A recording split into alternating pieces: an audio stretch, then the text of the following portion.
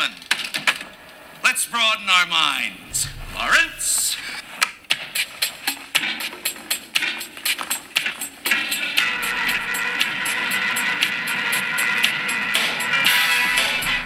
From the Ancient One studio, this is the Cubic Shenanigans Warhammer Podcast.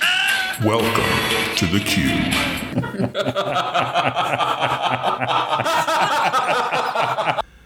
Hello, everyone, and welcome to episode 110 of the Cubic Shenanigans Warhammer Podcast. I am your host, Dan. And I'm Brendan. Brendan, we got a whole bunch of stuffs on the menu today.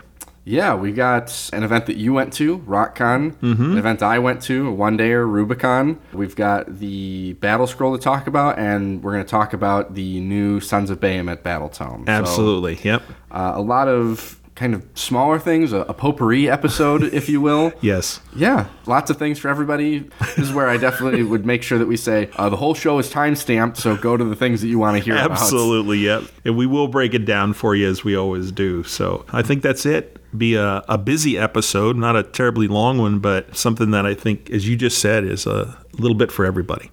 So let's move right on to Whispers from the Warp. Hello. My name is Inigo Montoya. You killed my father. Prepare to die. Since last show, so 2 weeks ago or so, significant hobby for you? I mean... No, I don't think I've even assembled a model, right? You know, because our hobby nights have been dice thrown, which we're going to we'll talk about in a little bit. Yes. Yeah, like it just... Models have been showing up. I think that's the version of my hobby. I got 3 Slaves of Darkness chariots, that box that came out. Oh, yeah. Those are very nice. You know, yeah. It's 3 chariots for $65 or something like that. Dumb. That is really good. So, Amazon, thanks Nick True for pointing me in the direction of one of those. Okay. Got me some of those because we'll talk about it in probably the next episode. Yeah. Or the episode after that. Right. When we talk Slaves of Darkness. Yep. Chariots are good in this book. Yes. Got those. I've got a Techless on the way. I've got a Slaves to Darkness box on the way. The collecting part of the hobby has been real solid. Sounds like we need to stock up on glue there for you, man. That's good. There's nothing wrong with that. Yeah. That's all good stuff. For me, I've essentially finished my Sylvaneth army that I'm trying to build an Oakenbrow list. So I built a Tree Lord Ancient, a Tree Lord, 2 units. Very different Sylvaneth list. Yeah, 2 units of Tree Revs, and then a Battle Mage, a Gur Battle Mage to use with them. And the only thing I've got left is I've got 1 more Ancient and a Branch Witch coming to finish up. And everything's primed, ready to go. I saw a really, really cool painting instruction on using contrasts on Tree Revs. So I'm going to make an attempt to use contrast to do something with that, and some really cool stuff. So we'll see how it turns out. But that's been it for me. And again, I'm looking forward to getting those last 2 things and then really started painting this list in earnest. We'll talk about it, obviously, as time goes on, what I've got planned for it. So that's hobby releases. We have Ogres and Votann. So Ogre Maw Tribes for Sigmar, and Votann is all dropped on the 40k side. We have a 40k Guard box. So if you're interested, or Astra Militarum, if you want to use the appropriate nomenclature. Yes. Yeah. And then we got the fun little Goff rocker thing. They always throw in stuff like, which is great. You know, it gives you a little model to paint. You can do something with it, put it on a shelf or something. Very cool. And of course, we both have on the way in a truck somewhere our Slaves to Darkness boxes, which is very cool. I'm looking forward to that. Look, it's cool that the book's in it, so we don't have to worry about ordering the book or anything. Mm-hmm. All of it looks great in there. I don't think there's a model in there that I don't want to build and paint somehow. I'll figure it out sometime. And we'll worry about the right army quantity of everything next. Army limit we'll worry about that later. The reinforcement, your in-house army limit. Cindy's notably not in the room, Dan, so. Alrighty. Anyway, let's talk about games played a little bit. Dan and Brendan, other game. Games normally we say, but it's in this case singular because it's game. And it's funny because the last 2 hobby nights, this is hobby night, quote, we have not played. It's a kind of hobby. We have not played Sigmar hobby stuff. Sigmar Heresy, none of that. No. So 2 weeks ago, and even before that, so like back in May, Dave and I were coming back from Vault Wars, and we were stopping off at my best friend's house in St. Louis for the night. You know, after dinner, she's like, well, you know, I have this board game that's really cool. This game is called Dice Throne, and we had a great time. As soon as I got home, I bought the first season, all 8 characters. It's like $100 box. For Warhammer, practically a deal. Yeah, and you knew at least you were going to play it with Dave. You didn't know about anybody else, but... There were a couple of friends that like I knew would really enjoy this game. Like I imagined you would quite like it. I know I enjoyed playing it with Dave. Ty was another person that I think is really going to enjoy this game. So Ty, if you're listening, show up to Hobby Night. You let me know. We'll bring Dice Throne. But the way that this game works is, there are characters, and the easiest and shortest way I can explain it, it is a combination of Yahtzee, a deck builder, and role-playing, where you have these meta currencies and things like that where you're doing battle with the other person's character sheets with Yahtzee style dice rolling, and you're trying to find different combinations to do different things, and everybody's character is fundamentally different from the other. That's the one thing. And by the way, listeners, I love this game. After the first time I played it with Brendan, and Dave stopped in, so the three of us were playing and going, this is really, really cool. Like, so I looked at a video before, and there was one character, it's the gunslinger. And I'm like, I want to play this character. So Brendan had gotten season 1, but it wasn't enough for me. So I went out and bought the dual box with the gunslinger and the samurai. One of the things I think is so cool is just the design of the packaging. Like, it is so mobile and so easy to set up, so easy to put away. It takes like 30 seconds. Yeah. To get the game set up and boom. And tear down is just as fast. Like, it's little tiny compact boxes about the size of a book, a long book kind of. Man, just great. The mechanics are so cool. And as you said, Brendan, every one of these characters is so unique. They have their own meta currency. There is one common currency, right, which is the combat points. Oh, right. Yep. That's the currency that you spend to do different actions, to spend different cards, to upgrade different abilities. Yep. You can steal them from each other. Yeah, which is cool. Each character interacts with their combat points a little bit differently. The first character you played had a very heavy reliance on their combat points. Oh, yeah. Which are abbreviated CPs, so all of us were saying command points the whole time. But everybody interacts with them, just a little bit differently. That first character you had access to being able to churn through their cards very quickly. The offensive ability wasn't very high. Your character had no healing, where my character had, that I was playing, doesn't do a lot of damage, but is very resilient, has a lot of healing, has a very patient meta currency. It's basically an Ent, is what it was. Right. Yeah. Dave was playing a paladin, which needed lots of power-ups, and then once Dave got to the late game, that we were playing, he was smashing, man. He could heal, he could do damage, he could prevent damage, like, he could get so many combat points, super cool. We played a bunch of different characters as we were, gearing everything up. In the first box, there's a barbarian, there's an archer, there's a monk, there's a ninja, there's a sorcerer. Later that weekend, I bought season 2, so now I'm going to have, the 16 characters for us to be able to pull from. And then this past hobby night got hijacked again because Dave showed up. We didn't know what we were going to do that night, so you hadn't brought your I brought some wind chargers, and my season 2 hadn't showed up yet. But I brought your dual box. Right, and it was so cool because we kind of did a round robin, the three of us, and it was really versus the gunslinger. And we finally figured out the gunslinger in like the 4th or 5th game what her trick was that made her really, really good. The samurai was just brutal because he just does so damage all the time. Even when you attack him, he's hitting back. It's like, oh my god, it was insane. Neither character could heal, but the samurai does damage with everything. All the time. Every action is damage. Yeah, so very, very cool. That has been our other game, and frankly, that's been our hobby night for the last couple of weeks. I'm so excited for season 2 to show up because my friend Rebecca told me that the season 2 characters, they took the success of season 1 and season 2 feels like all of the bold swings that they didn't feel comfortable putting in season 1, that they really got a grasp and understanding of, iterated on, and then put into season 2. Great. So, like, the Cursed Pirate has a full card swap that you can do, where, like, you can change character basically mid-game. Whoa. But you got to decide when the right time to flip the cursed coin is. Okay.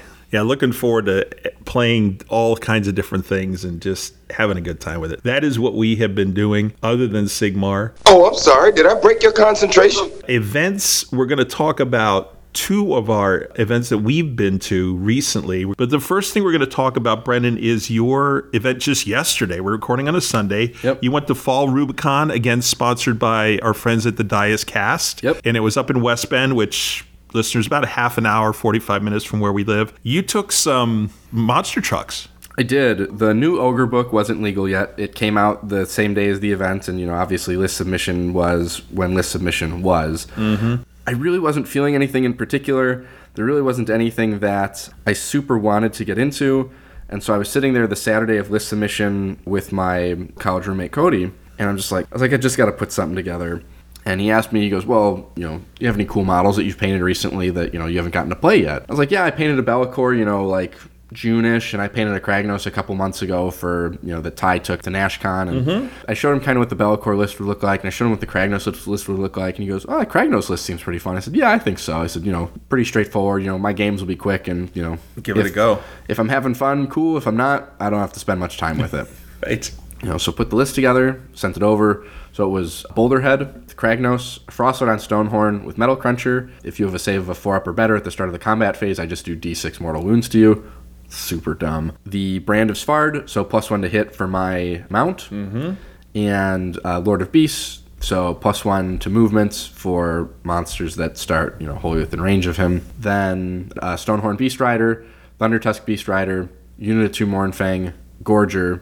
The Mournfang and the Beast Riders were in Bounty Hunters, which would prove irrelevant in my games. The Mawpot is at 1985, took the Inspired Triumph for +1 to wound. Obviously, the secret here, guys, is Kragnos gives 3d6-inch charges. Ogres do impact hits based on the charge roll, and because everything I have is a monster, it's 4-ups to do mortal wounds. So you're going to be averaging 10-ish. You can spend 1 CP from the Frostwood on Stonehorn at the start of the charge phase to re-roll charges for all friendly Beastclaw Raiders units. Pretty good. Which is pretty good. And you're just going to throw them into the enemy.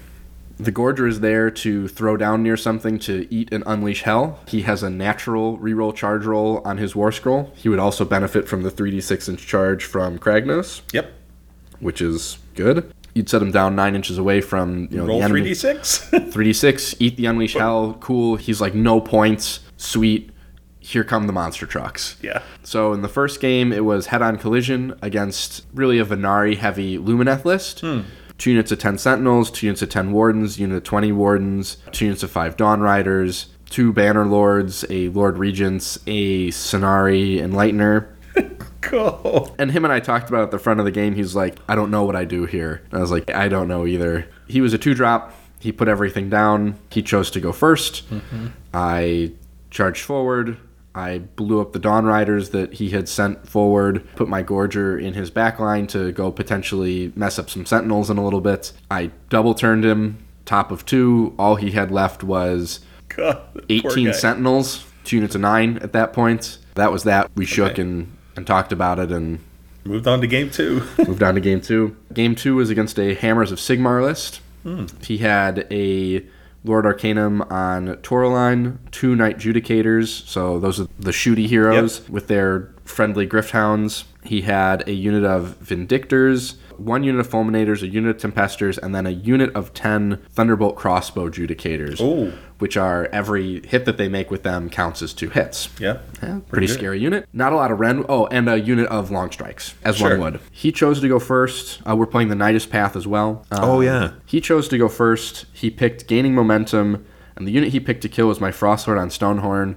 So I gave him Finest Hour, and then all-out defensed him. He put everything into the Frostward on Stonehorn. I walked away having taken 6 wounds. Yeah, we just talked about that, how resilient he is before the show, and it's like insane. A 3-up with +2 to his save and then a 5-up ward is going to be pretty tough to move. Bottom of 1, I set the Gorger down. He ate the Unleash Hell from the Boltstorm crossbows. Both of my Stonehorns got into them. My Frostlord made it far enough on the charge to get into the Fulminators that were behind them. Kragnos, got in there as well. Kragnos didn't even have to fight. He ended up piling in towards the battle line. And I had my Thundertusk way up to my top left. So this is the second time I've played the Nidus Path where I've basically taken a 400-point monster, thrown him out on his own near my top left objective, and just said, hopefully my opponent doesn't figure out that I don't actually know something. This is actually going to be a very difficult thing for me to keep. Because he had a unit of Tempestors that were right there that were going to swing over. I just towed it, right? I'm worth 10 models. You got to come over here. You got to kill me. Maybe he rolls some bad charges. Maybe he doesn't shoot very well. Buy some time. Roll off for priority. I win priority into 2. Done. I slam into his army. At that point, At the end of top of 2, all he's got left is 2 units of 2 Griffhounds, a Knight Judicator, and the Tempestors. And then from there, it's cleaning up and... Game over. Yeah, so it made it into Battle Round 5, where things are moving around. And Sure. But so far, through 2 games, I've got all 10 battle tactics, both my grand strategies. Game 3... I end up playing against a Giants list being run by Andrew Careless. He had a Breaker Tribe, so a Gatebreaker General. Mm-hmm. He had King Broad. He had 2 War Stompers. Basically, everyone's rolling around with an artifact. He had a War Stomper who was a wizard. He had a War Stomper who had the Glowy Shield of Protection, which we'll talk about in a little bit. Yep. And then he had a Gatebreaker with the Manticore Vial, which is +1 to wound on the flail, so... Pretty good. Pretty good. That one we're playing in the presence of idols. I know that he was going to want to try and keep as many of his giants together as possible, which is fine. My goal was to pick them off one at a time or try and pull them apart and then do that. He outdropped me. He made me go first. I tagged the middle objective with my Mournfang. I dropped my Gorger down on the bottom right objective. Hold 1, hold 2, hold more.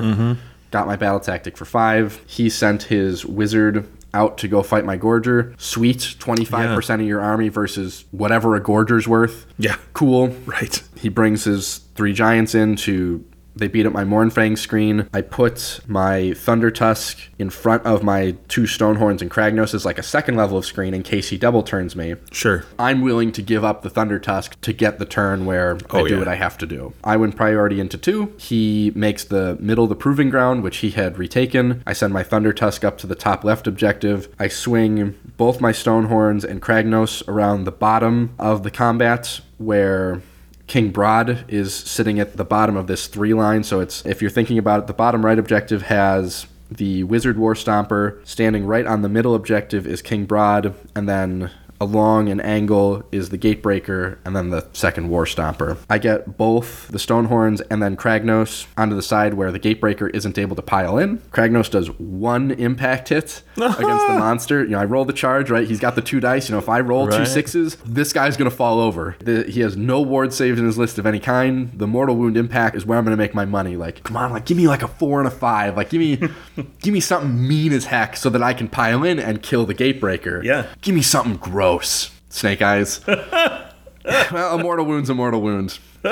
End up dropping King Broad. He ends up creating this soup charge. He does an eye for an eye, so he's just got to kill something. So he's going to try and kill the non-Frostlord Stonehorn. Okay. The Gatebreaker charges into Kragnos. The Wizard War Stomper tags the Frostlord on Stonehorn and the Stonehorn Beast Rider, and the other War Stomper's on the other side of the Stonehorn Beast Rider. Okay. This was a crucial mistake in this game. Tagging the Frostlord the way that he did allowed me to pile in and tag the objective that the War Stomper had just vacated. Okay. Meaning I controlled it, which meant that he controlled 1 objective, right? So it's not a hold 1, hold 2, hold more situation. It's a hold 1, maybe a battle tactic, which was the likely outcome. The unlikely outcome, which did occur, was I rolled out of my mind on these save rolls on this Stonehorn Beast Rider. My ward rolls, he's 12 wounds base. Boulderhead gives him +1 wound. Okay, sure. He did 12 wounds to the Stonehorn Beast Rider and lives. I've played enough, Maw Tribes to have had that happen where I'm 1 or 2 wounds short and I'm like, oh, God, hate that. Hold 1, no battle tactic, roll off for 3. I win priority. In top of 3, I drop the War Stomper. That's the wizard. Man. I drop the Gatebreaker, and so all that's left is the non-wizard Gatebreaker. The wizard Gatebreaker fell over and ended up killing my Stonehorn, but such is life. Yeah. But I've got a Thunder Tusk, Kragnos, and a Frostlord on Stonehorn versus the Giant. I control all 3 objectives. He has no battle tactics that he can complete for the rest of the game. Mm-hmm. Absolutely none. Yep. So if nothing changes, I win the game. Eventually, he charges in and we kill him and score it out. Wow, Brendan, that's a really, really cool day. Exciting day. Yeah, so took first. Yeah, congratulations, man. That's awesome. Got a sweet trophy. Your first wooden Gladius. Nick and Sean and the store owner, Sean, we're all kind of bragging, that like the prize support is going to be really cool. Oh, this is so cool. Yeah. That's cool. Like, I go to a lot of, one-dayers, and I'm sitting there thinking, I'm like, the winner usually gets somewhere between $50 and $100 in store credit. I'm like, that's cool. Like, I've got my eye on like a Krondys Karazai or like a Stormdrake Guard box or something like that, or like a King Broad. Oh, yeah. And so they're pulling the prizes out of this black bin. Third place hobby gets, this box of skulls, and I'm like, cool, whatever. Second place gets Mega Droth runes from the big box. First place hobby gets the big waterfall thing from the Heart of Gur box. Yeah, cool. All right. Very nice. Third place, gaming gets a start collecting box of your choice. Very nice. Sweet. Cool. Sweet prize. Second place gets a Vanguard box of your own choice. And that's kind of where my eyebrows went up. And I was like, well, that's pretty good for second place. Second place, that's pretty solid. Because those are $150-ish. Yeah. Not a bad day. No. First place, he reaches in and pulls out and puts down the Slaves of Darkness. Oh, God. That's limited edition box. And it's so cool. I knew I won. I had played 3 games. I'd gotten all 15 of my battle tactics, all 3 of my grand strategies. Yeah. I had missed a sum total in all of my games, 4 points. Okay. And that was just not holding one objective one turn. Sure. I know I have it. And they go, yeah, so you can get this, or you can swap it out for any of the dual army boxes, right? Fury of the Deep or Arcane Cataclysm or whatever. Or, like any of the big army, like Christmas boxes that the store would still have. But I mean, just that level of prize support at a one-day event is insane. And it was, we only had like 20-ish people there. The day of. There were more people that signed up that had to drop. Totally independent of that, I'm like, wow, okay.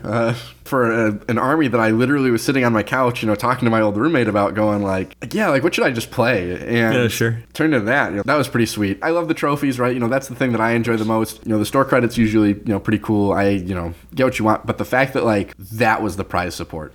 That was super cool. That was unusual. Very generous, very unnecessary. Excellent. Yeah. Excellent. So glad you had a great time. So I went to RockCon, my 15th year, I think, going. Just something like that. Yeah. I was looking at we're going to talk about trophies for one of the games I played, and I was looking at one from 2010, and I'm going, oh my gosh, man, I've been going to this for a long time. But RockCon's down in Rockford, Illinois. It's essentially historicals, but they have a whole separate room for Pathfinder if you're into such things. And Pete, the guy who runs the local Pathfinder group, just does a spectacular job with that. I had a chance to talk to him for a few minutes on the first day. But the way it works is you've got 6 slots during the weekend. There are 2 on Friday, 3 Saturday, 1 Sunday, and each slot is 4 hours long, and they go from 9 to 1, 2 to 6, and then 7 to 11. So on Saturday, you're essentially playing from 9 in the morning to 11 at night, or pretty late. So it's pretty long days. Still lots of fun. And I was going to focus this time really on historicals, if I could. And I ended up playing only half historicals, but it was still cool. So my first slot on Friday was Friday afternoon. I played a game called Atlantic Storm, and it was like a card game that simulated the Battle of the Atlantic, with the convoys, wolf packs, and those kind of things. Very, very cool. And it was weird because during the game, it was semi-competitive, because there are times when you had to choose to kind of go with another person to make that round turn out in a certain way. But at the end, you counted up the total points, so it was competitive. Very neat, because all the cards had some kind of historical references and technologies and everything else. Very, very cool. And I ended up in second place. I think there were 5 people playing, and it went 14 points, 16 points, and then the top 3 was 30, 31, and 33 points. So it was very close. And I had the 31. Very, very cool. And then the second game I played from 7 to 11 plus, it was a long evening. Game called Victory at Midway. And it was a true double-blind game. Joe, the guy I was playing, and I had screens between us. We literally could not see how we were moving on this map. Every hex was 100 miles, and Dave was a gentleman running it. He was kind of to the side. He was the game master, so he was kind of recording all of our movements and stuff. And then when we did searches, because essentially that was how we spent the first 2.5 hours, was even trying to find the other guy's units on this map. You're going, well, that's really kind of a waste. Well, but when you think about it, it's a great simulation of, one hex, Brendan, is 100 miles on the side. That's 10,000 square miles. You're like, these groups of ships are only the enormity of it. Well, yeah, 12, 15, 16 ships. You're trying to find a group of ships in 10,000 square. That's one hex. And there's hundreds of hexes on this board. So it really made you appreciate how difficult it must have been for the Japanese and Americans to even have a chance to find each other, and how... Oh, at the time, yeah. Yeah, and how fortunate it was based on the technology, right? Because you didn't have radar, you didn't have all the things we have today. It ended up there were also submarines in the game, which was kind of cool. I had an advantage in terms of search because I had Midway Island, but we had started like at 7:30, and at 10:45, we finally found each other's fleets. 10:45, I found his carriers. He found two of mine because I had split my 3 carriers up into 3 different battle groups. He had all of his together. He launched an airstrike on Midway and totally decimated the defenses and the air units, but I had launched a unit of Marine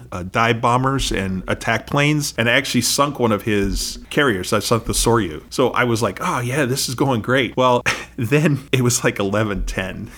Like, they're going to close the building, man. They're closing the building at 11, right? And they're kind of staring at us like, are you guys... So we ended up, I was ready to launch all of my aircraft at his carriers. He was ready to launch all of his aircraft at my carriers, and we had to stop the game. I'm like, oh my God. Tell me you picked up the game later. No, we didn't. And this is the thing. I give this, the first game I would give a 3 out of 5. I had a good time. It was good. This one I give a 2 out of 5 just because there was so much dead time. There's got to be something in the design they can do to cut that amount of time before you get something active interaction, between the 2 players. So still interesting and an interesting simulation. First thing on Saturday morning, I played Star Wars Outer Rim. The guy who runs all the Board Gaming Isn't Dead stuff is my friend Ike. I've talked about him before with the FreeCon thing we did in January. His son Jason ran this, and it's so funny because Ike is tall. He's maybe about 6'4", right? And I hadn't seen Jason since January. And he's like, Dan, he comes over, and literally he is so tall, he had to lean over to hug me, And you're not a small guy. No, I'm he's like 6'8", Brendan. Oh, God. He's so tall. It's just like, I'm looking up to him to talk to him. But anyway, he's running this game. It was a great game. The board is so unique. It literally is like a semicircle that's about maybe 5 inches thick that runs, 180 degrees. And there are planets on it. You move between them. The goal of the game is to become the most infamous mercenary in the galaxy. And you get this by earning fame points. And that you do by upgrading your ship, hiring crew, completing missions, completing bounties, carrying cargo. There's all kinds of aspects and ways you can win this game. Very, very enjoyable. Obviously, the Star Wars theme was just saturated in terms of the characters you could play and crew you could get, ships. The Millennium Falcon was in there. It wasn't called the Millennium Falcon. Of course, the technical name was on the card, but you knew what it was. Very, very cool and very enjoyable. I would give that a 4 out of 5. If I had enough people to play it with, I probably would get it. But again, you have to find people who have an interest in something like that. And I think if you're ever going to play it, you need at least 4 people to play this because you need enough interaction, enough stuff going on. Just 2 people probably wouldn't have as good a time with that. So the next thing I did in the afternoon on Saturday, I did something called Rangers of Shadow Deep. Now this was a miniatures kind of RPG thing. I wasn't sure about it. I thought it was more of a homebrew thing, but there's actually a book called Rangers of Shadow Deep, and there's a system and everything else. And the most amazing thing about this was the 2 guys running it. Man, the miniatures that they had painted were just amazing, Brendan. And they had dozens and dozens and dozens of miniatures. You'd pick a character card and then you'd find the miniature that went with it. So essentially what you were doing is you were playing a ranger, and the ranger could have, most people had like 2 companions. It could be an animal companion, another archer, whatever you wanted it to do. And there were all kinds of different rangers that you could get. The goal of this thing was to go into this village that had gone silent and try to rescue villagers, try to kill whatever creatures were there and that kind of thing. The thing that made it most amazing was the guy who ran it was so enthusiastic, man. It didn't matter what was going on. He goes, roll that dice, come on, get that 6. And you're going, okay, it's just the dice roll. He's like, oh no, this could make a huge difference in the game. Come on, make it happen. Everything that was going on, he was just so pumped for. And it made it so enjoyable. You just felt like you had to participate. So very, very cool game. I give it a 3 out of 5 again. The highlight of the weekend was Saturday evening, was my Formula D. Yeah, this is the main show for you.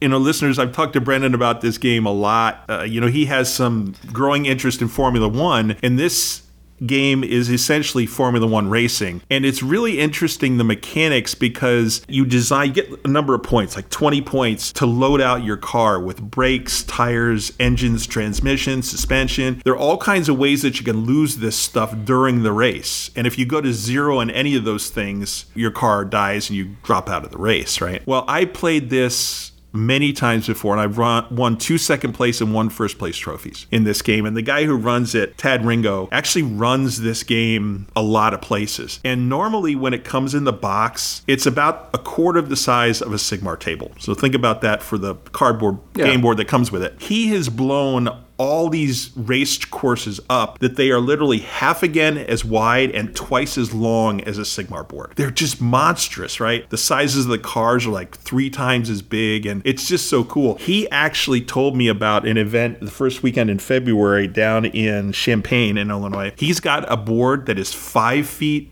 wide and 16 feet long. Wow. It's just insane. He's showing me pictures and stuff. I'm going, man, it's a long drive, but it might be worth playing on that. And he's running like 4 or 5 races during the weekend. Anyway, my goal was to win a trophy. And that's what I had told you, many times. But it's a totally random game, right? Like it's not... In some ways, well, here's the thing. It does require a lot of skill in managing the resources that are on your car and understanding when to slow down, when to speed up, which gear to go into, when to sacrifice a transmission or sacrifice tires or whatever it is. There is a lot of thought to that. There is the random element because it has a very unique dice set where each gear you're in has a range of numbers. So first gear is 1 and 2. Second gear is 4 through 8, not 1 through 8. You go up to the big blue marble we talk about. It's a 30-sided dice. And the range is like 21 to 30, right, when you're in 6th gear. So there is that element of chance in it. But when you think about it, there's also that element of chance in real racing. Something could happen. You could get bumped or who knows what. The weather's bad. Yeah, and all sorts of stuff. This even takes weather into account, which is really kind of interesting. Oh, fascinating. Anyway, so I was in the pole position, which is meaningless. There were 10 cars, so we were fully loaded out, which always is great when there are more cars. And by the end of the first lap, I needed to go into the pit. I didn't want to pit, but because it takes some time, and because I burned almost all my tires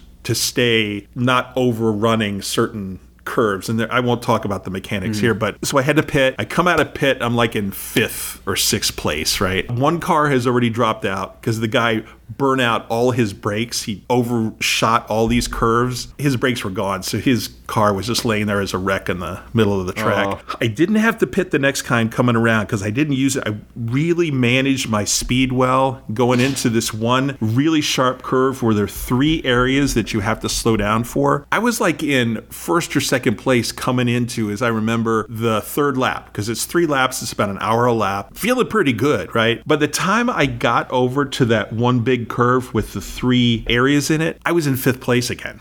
I was going, oh my God, man. Part of it was dice rolls. But then by the time I came out of the one curve where you have to slow way down to get through the track, I was in 2nd place. And I'm like, oh yes, I got this. If I can just I was in 5th gear, which the range for that is like 12 to 20, I think, or something like that for 5th gear. If I could just roll a 17 or better, I can get into the curve. I could blue marble my way out over the finish line. I totally whiffed and got a 12. I'm like, oh, man. So that took me out of 1st place for sure. And then I blue marbled out anyway, but the other 2 cars had passed me and I ended up in 3rd place. So I got my trophy. Very cool. Podium finish, yep. And 4 of the 10 cars had bottomed out by the time we had ended up playing. Yeah, it can be pretty brutal. There's rules for bumping into other people. Just all kinds of fascinating things. Formula D is just a great game. Do you have the box set of? I think I might. I might still have it way packed away because I know I bought it at one time, but I thought I gave it away because at the one high school I was at, we had an auto shop and the kids were like really interested in playing it. I played it with them a couple times after school. Sounds like a fun game. It is very cool. So my last game was another racing game of sorts. It was called Chariots of Rome. And as you can imagine, very Ben-Hur style. Based on historical characters, actually, that were in some of the Circus Maximus races. And you end up with a random selection of a driver for your chariot, and you have to do 3 laps. The first person, this is important, across the finish line, not on the finish line. You got to get across it to win the race. And there are also interesting mechanics for, as you can imagine, if you know anything about the movie or movies, if you watch the newer one, there's a mechanic where you can ram other chariots, where you can whip the other person's horses to take down their exhaustion, or it stirs the horses so they can't run as fast or whatever. It was interesting because I was really had this mindset of managing my speed into the curve after having played Formula D the night before. So I was doing a really good job of doing that because there's a mechanic to keep people in the curves at a slower speed. But there was one totally obnoxious guy, and his character had this special rule that he could do extra damage if he whipped horses or if he rammed you or whatever. The good news is until the fourth turn, he couldn't do anything. But once we hit the fourth turn, Brendan, all he was doing was running into other people's chariots, and it was just totally obnoxious. Like, he wasn't even trying to win the game. And everybody's going, what a jerk, right? And so two guys ganged up on him into this about halfway through the second lap, and they took him out of the race, and everybody's like, literally like 8 people going, yes! He was looking like, what did I do? Oh my God. Anyway, going into the finish line on the third lap, I was in second place. Very cool. I had a shot at first. Remember, you got to get across the finish line. The one guy in front of me got on the finish line, not across it. He got on it, but he hadn't quite won the race. So I had a choice. Either I could try to ram him and take him out of the race because he was really damaged. He was almost dead. Or I could just go straight ahead. But if I did that, he would roll higher. I mean, we were going to roll the same number of dice and he was ahead of me. So he would be further across the finish line than I was. I got to go for it. I got to ram him. So I rammed him, and it took my chariot out. Oh. And I'm like, oh, God, it just... Heartbreak. My bloody body, slides in the sand across the finish line, right? I'm like, oh, he's going to win. Well, a guy who was in third place came around... Hits your body and bumps your body. He rammed that guy, and his body, slid across mine, across bloody body on the finish line. So he got blown up, too. And the guy who was in third place ended up winning the race. It was very cool. Very cinematic in what was going on during the game. Lots of fun. Great weekend. Met a lot of fun people. And it was probably one of my best RockCons, I think. It sounds like it was a lot of fun. You always have fun every time you go. This one sounds like you had a lot of fun. I did. And it was just really, really cool stuff. That's it for our gaming other than Sigmar. For me, adventures, and for you, a mini tournament. The only real thing I think event-wise that we have to talk about is the Adepticon registration doesn't start till January. It's pretty late, considering historically it's been much earlier than that. But we know that January 8th is going to be the registration, I believe, day that I was looking at the site. So we know it's coming up in a couple months, and that's great. Obviously, as we get closer, we'll know more, and we can share with you listeners. Brendan, I think that's it, though. Yeah. For Whispers. Kind of long Whispers. Over to the quote-unquote meat of the show. Yeah, which is going to be probably shorter than Whispers was today. Oh, maybe. Maybe. Okay. So let's move on to Emperor Lies. I mean, what are we, a team? No. We're a chemical mixture that makes chaos. We're a time bomb. Listeners, we are back with Emperor Lies, and Brendan is going to walk us through the Battlescroll update from October. Yep. Fall Battlescroll. We get handbooks in the summer and in the winter, and we get battle scrolls in the fall and the spring. A couple of changes, right? We had the Purple Sun update, which came before this. What they're doing with the battle scrolls is they're keeping all of the rolling updates together to avoid any confusion. So the Purple Sun change is in there marked pink, says a change, but there's nothing that has changed. Right. It went from 70 to 90 points. Well, it went from 70 to 90 points, and the rule changed. Yes. Right? In Grand Alliance Chaos, the Beasts of Chaos Primal Roar monstrous action was changed to, on a 3-up, you receive 1 primordial call point. It removed the top end where it could be D3. Nothing in Order, nothing in Death. Destruction Gots. The first one is maybe less impactful. Gloomspite gets the Arachnarok Spider with Spiderfang War Party pitch battle profile is changed to Battle Line of Generals Spiderfang. Okay. Neat. All right. Cool. But the more impactful one, and it's to the health of the Cruel Boys subfaction in War Clans, is the Swamp Call, Shaman, and Potgrot. Remove the text where using the poisons and elixirs costs you your ability to attempt to cast or dispel.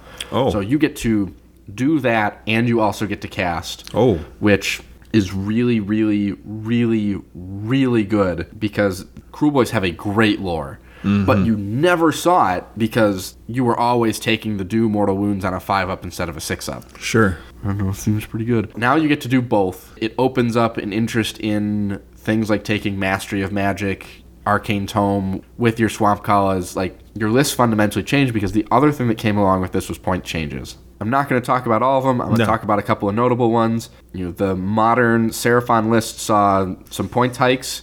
Croak went up, Skink Priest went up, Salon Starmaster went up, Engine of the Gods went up.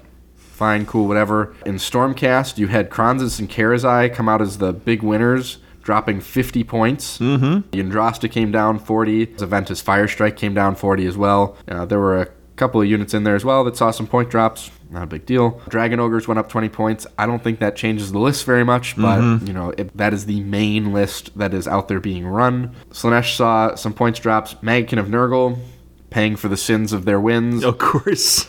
Blight Lords went up 30 points. Lord of Afflictions went up 20. Well, that's a significant change, is it not? It seems to be. The list changes, right? You are losing models. You are forced to play something different. Okay. Skaven saw a number of different drops in the 10 to 25 point range. Flesh Eater Court saw the Royal Terrorgeist and Zombie Dragon come down 20.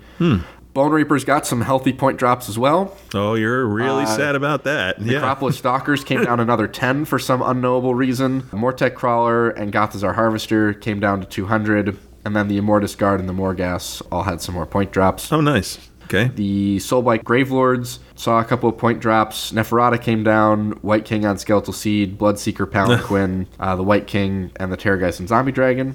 Cool. Git saw a bunch of points decreases. Shooters and Stabbas, a bunch of the Spiders, Scragrot came down, Squigs came down. Very cool. So yeah, good for them. Trying to get where they need to go. War Clans saw a mixture of things. The Cruel Boy stuff saw some points decreases. Killbow came down, Gutripus came down, Killboss on Great Gnashtooth, Gobsprak, Killboss on Vulture, all those came down 20 points. The Snatchaboss came down 25, and Scumdrek came down 30. Oh, it's okay. Significant. Totally different lists you can start writing. Yep. Gut Rippers are in a place where, they're at 160 points where you can write some pretty mean Cruel Boys lists. Bone Splitters, though, paying the price for their wins. The Wargog Prophet went up 20, Big Stabbers went up 20, and Boar Boy Maniacs went up 10. Then the big change that I think folks were really looking for is the Kronspine went up 80 points to 480, making some competitive decisions more compelling. You actually have to start making some choices. Cogs went up, Laoshan went up, Purple Sun was adjusted to 90. There's not a new change here. And then Spell Portal went up as well. Right. Well, I'm happy about the Kronspine. I think a lot of people are. I think the overall opinion about that particular model in the community is very split. But so there wasn't a single Kronspine yesterday at Rubicon. Oh, that's great to hear, honestly. As I was talking to you, and I was talking to Nick, and I was talking to the TO, said if I had ran into one Kronspine, I don't win that game with the lists I have. My list is just Kronspine fodder. Kronspine sees my Beastclaw Raiders and goes, yes, more of this, please. Sure. I think we're mostly pretty happy with what this is. I don't think there were any real big absent inclusions in the point drops. If you want to make arguments around the magnitude is wrong, then sure, whatever. And people are always going to have those opinions. So bold takes on getting Karazai and Krondis to start coming down. I think that's closer to the right choice on those. At 600 points, they were pretty crazy. Yeah. Yeah. For what they did. Yes. That's the issue. Yeah. Very good. Now to talk about a new Battletome. Yes. New, quote unquote. Yeah. Sons of Behemat. A rewrite. Talking Giants, man.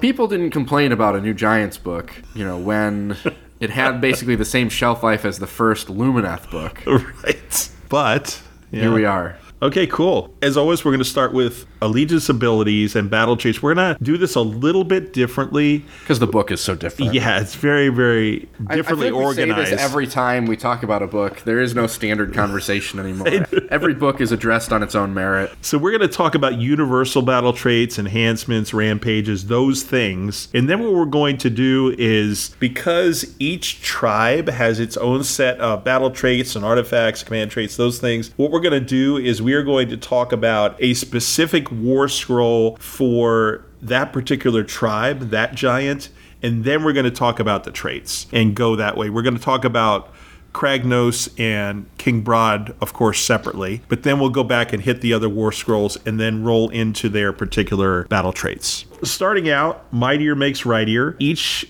Mega Gargant has a mightier than rightier value listed on its damage table in War Scroll for the purposes of contesting objectives. Each model counts as a number of models equal to mightier than rightier value. And each Man Crusher Gargant model counts as 10. And from their original days, Brendan, this is pretty significant. The way that it worked before was you just had a flat value that you counted as. Okay. Which could be modified if you were in a taker tribe. Right. And it never scaled with damage. Mm-hmm. Now it scales with damage, and when we talk about the Taker tribe, the way that that works is also very different. Okay. Yes, they are going to count as more, but it's much more manageable, right? You know, they can't just stand on the objective and say, I'm 120 models. No matter what you do to me until I'm down to 1 wound, right? Well, until I'm down to 0 wounds. Right, and zero. And then I'm nothing. Right. This was a good change when we get to the War Scrolls. It'll become apparent. Yeah, it becomes much, much, much more manageable as an opponent. Okay, great. And then you've got the Lord and Masters rules. Basically, each of the tribes tells you who your general has to be. Taker tribe is a Kraken Eater, Breaker tribe is a Gatebreaker, Smasher tribe is a Beast Smasher, Stomper tribe is a War Stomper. Mm-hmm. Very complicated. All of you very smart listeners, I know will be able to figure this out. When you unlock those, there's extra allegiance abilities that are available to those armies. So there's extra command traits and there's extra artifacts.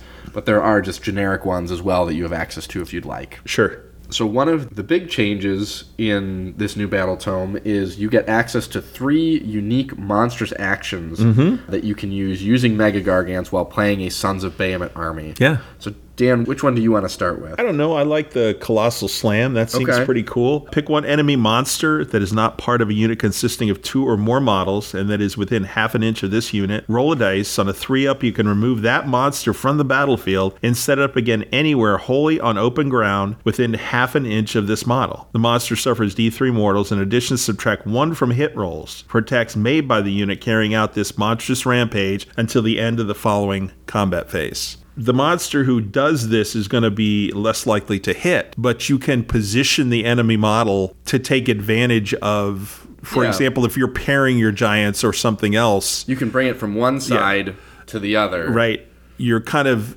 piling in without piling in. You can literally take that monster who is on, we'll give it some compass directions, on the east side of your model, and you have 2 Mega Gargants on your west side. Right. You can pick this model up and place it. You can put it on the west of this model. So now all 3 are in contact. Now all 3 are in contact without charging, without piling in. Right. They're just there. Because you can start with this action and bring in another Mega Gargant. And do another monstrous rampage. Perhaps one called Beast Grapple. That sounds interesting. Where you pick one enemy monster within 3 inches of this unit and roll a dice, and on a 3-up until the end of the following combat phase, the strike last effect applies to both that monster and the unit carrying out this monstrous rampage. So if it's your turn, you are always going to make the first selection in the strikes last or the strikes first categorization. Yep. This isn't a great one in your opponent's turn. It's not a bad one because you can use it to prevent somebody swinging at a monster, somewhere else. But this is exceptionally good when it's in your turn. You can control other combats with it. And then the last one is the Earth-Shaking Roar. You pick one enemy unit with a wounds characteristic of 1 or 2 within 3 inches of this unit. Roll 2d6. If the roll is higher than the unit's bravery, for each point by which the roll exceeds the unit's bravery, 1 model in that unit flees. That unit's commanding player decides which models flee. The effect of this monstrous rampage is not considered to be a battle shock test. Okay. Yeah. Pretty cool. These can only be carried out with Mega Gargants and can only be carried out in the Sons of Behemat army. So you can't take it with you if you're taking Mercenary Giants, which we'll talk about in a little bit. New set of tools to use. I got to see a couple of these in action. Oh, cool. On Saturday. They're neat. You still have access to all of the original ones. You still have Titanic Duel. You still have regular Roar. You still have Stomp. Sure. These are a nice addition. Great. Then let's go over and talk about enhancements. So first we have command traits. Is there any one of these that you like better than the others? I like Furious Temper. Once per battle when this general is picked to fight, you can say that they are overcome with rage. If you do so until the end of that phase, use the top row on this general's damage table, regardless of how many wounds they have suffered. Giants need to be in combat to really do what they need to do, especially with the way that their table works. They're going to take damage. They are very damageable, and they can table hard as they get towards the end of it. So having the opportunity to get to top bracket and really try and tip something over with the last hurrah of a model is useful. Yeah, I picked this one too, and I think part of it is because, working on my Sylvaneth list, I've really kind of focused in on Oakenbrow, which essentially, until you're down to 1 wound, you're acting as though you're full potential is there on your chart, on your table. You use this when you pick to fight, so this would only apply in the combat phase. When you pick objectives. Okay, got it. That's good clarification then. All right, coolio. And then we have one that adds wound characteristics. Has another one that adds one to charge rolls. Okay. I like the charge roll one as well. Sure. I think when we get into some of the army-specific ones, those are almost always going to take precedent over picking these. And then we have artifacts. Any of these that you like? I like 2. Okay. So the first one is the glowy shield of protectiness. It ignores up to rend 1. If it is rend 1, it's rend blank. It doesn't reduce the rend, and if your unmodified save roll for an attack is a 6, the attacking unit suffers a mortal wound after all of its attacks have been resolved. Bounce back. Cool. Yeah. I mean, you've got a lot of wounds, so... Yeah, somebody might be rolling a lot of dice. So, yep, absolutely. All right, how about the other one that you like? I like the Amber Bone Totem. The bearer can attempt to charge even if they ran in the same turn. I don't want to say you're slow, but you're not super speedy. So having access to this is quite nice. So I like the Amberbone Totem, the one you just talked about. I also like Extra Calloused Feet. Model armed with Almighty Stomp only. The bearer's Almighty Stomp has an attacks characteristic of 3 instead of 2, a rend characteristic of -3 instead of -2, and a much more reliable damage characteristic of D3. I really like that for most of the giants. That's very cool. It's a nice step up for them. All right. So that's universal the generics. traits, yeah. Next, we'll talk about the 2 kind of quote-unquote universal characters that go into either of them and don't necessarily impact what tribe you'd potentially be interested in. Both of these have a lot of rules. Yeah, full pages for everybody all the way through. Yep. The nice thing with the giants is a lot of the rules are exactly the same. Right, so once we talk about them, we can just say same as. Yep. And we will do that. Start with Kragnos, a war scroll that I was very familiar with because I've just spent the last 3 games playing with him. He is really unchanged, right? So movement 10, 2-up save, bravery 10, 18 wounds. He's got his Dread Mace, which is 3-inch range, 6 attacks, 3s/2s, rend 3, damage 4. Very scary. Tuskbreaker, 1-inch range, 3 attacks, 3s/2s, rend 2, damage D3. And the Hooves of Rack and Ruin, 1-inch range, 6 attacks down to 3, 3s/2s, rend 1, damage 2. Now, Brendan, his move is tabled, correct? Yep, 10 down to 7. All right, cool. He has a Mightiest, makes Rightiest. His is on his War Scroll, so when you take him in different armies, that comes with him, unlike Giants, where they would just be the fixed 5 for being a monster in a non-Sons of Behemat army. Yep. Kragnos takes his table with him. His table goes from 30 down to 18. He's a War Master, which means you can take him in any destruction army without penalty for being able to play him. Sure. And being 720 points, he doesn't have to be an ally. He's just taken. He has Bellow of Rage, which is a table of a 5-up down to a 2-up. Any phase in which any wounds were allocated to him, you roll a dice for each defensible terrain feature and each unit other than Kragnos within 6 inches of him. If the dice roll is equal to or greater than the value shown in the table, that unit suffers D3 mortal wounds, and if it's defensible terrain, it is demolished. Okay. The End of Empires, the rule that I used to great effect, this last Saturday. Friendly destruction units wholly within 12 inches of this unit, you can attempt to charge with that unit if it's within 18 of an enemy unit, and you also roll 3d6. He is the Avatar of Destruction. He can't be outright killed. Instead, he would suffer d6 mortal wounds. Rampaging Destruction, his impact hits. You can either pick every enemy unit within 1 inch of it if it's not a monster, and do d6 mortal wounds on a 2-up. Nice. Or you can pick one enemy monster within 1 inch of this unit and roll 2d6. On a summed value of a 7, nothing happens. On a non-summed value of a 7, you multiply the values together, and that is the number of mortal wounds you do. Oh, God. Followed by the Shield Inviolate.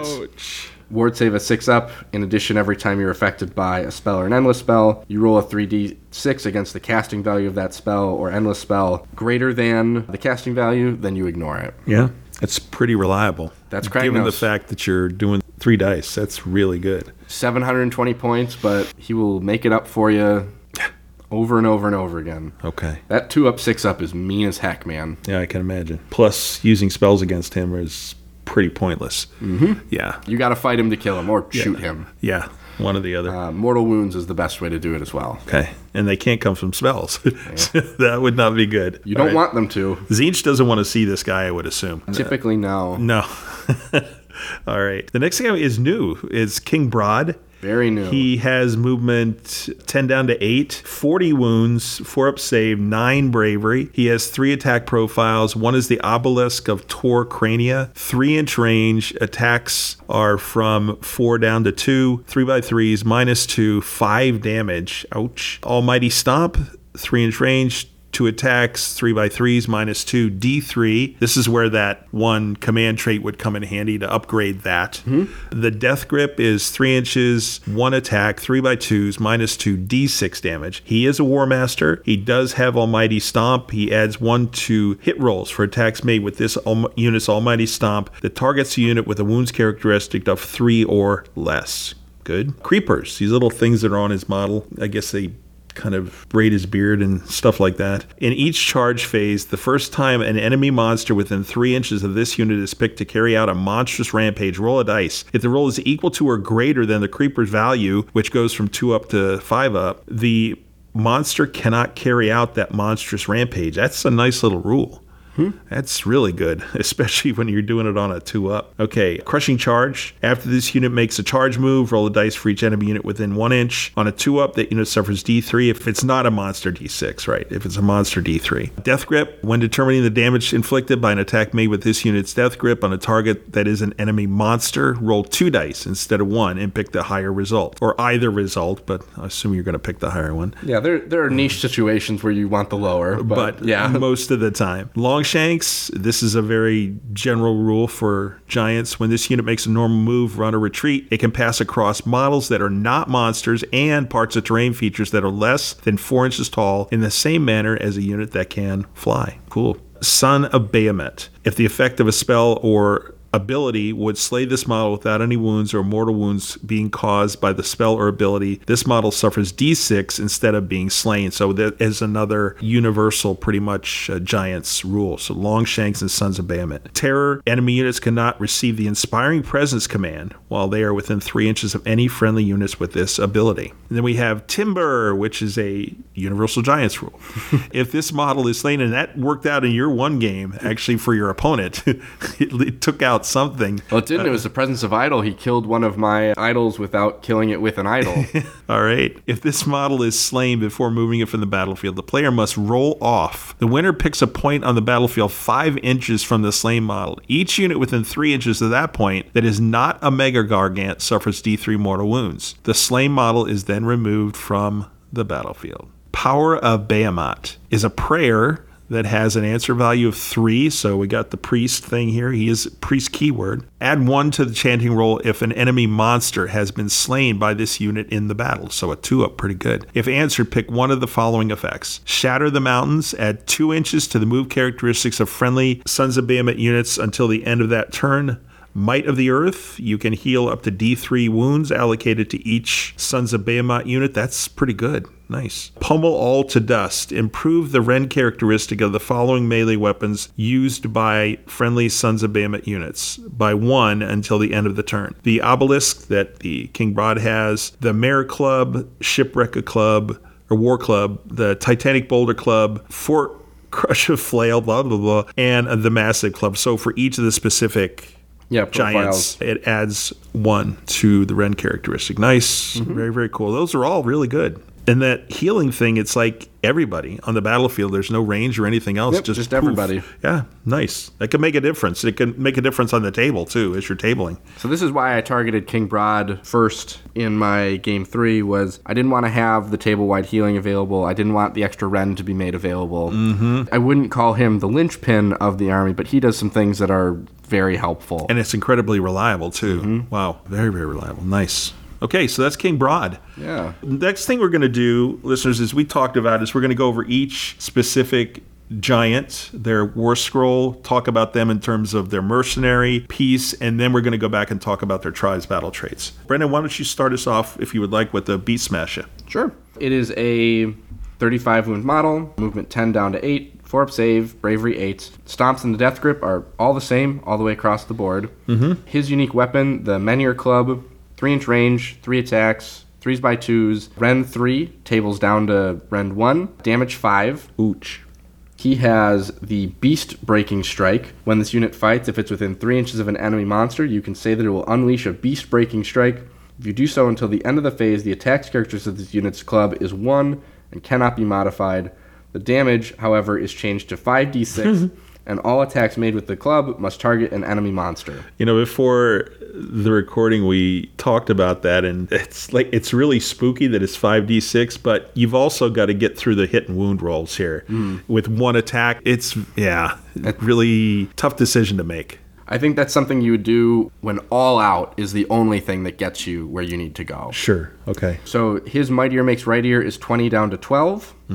And his unique rule is Behemat Brawler. At the end of the charge phase, if this unit is within 3 inches of any enemy monsters, you can carry out 2 monstrous actions instead of 1. If you do so, each monstrous rampage carried out with the unit must be different, and each must target an enemy monster. Now, you have access to Mercenary Mega Gargants. This is the Beast Smasher 1, can only be included in a Destruction Army. This is Otto Godswallow. His special rule that he adds is add 1 to hit rolls for attacks made by this unit that target an enemy monster. Okay. So that's pretty slick. Yeah, it's pretty good. And then we will now talk about the Smasher Tribe. Yeah, let's do that. Smasher Tribe is returning pages in our books, and you can hear all that live right here. Okay, smashes.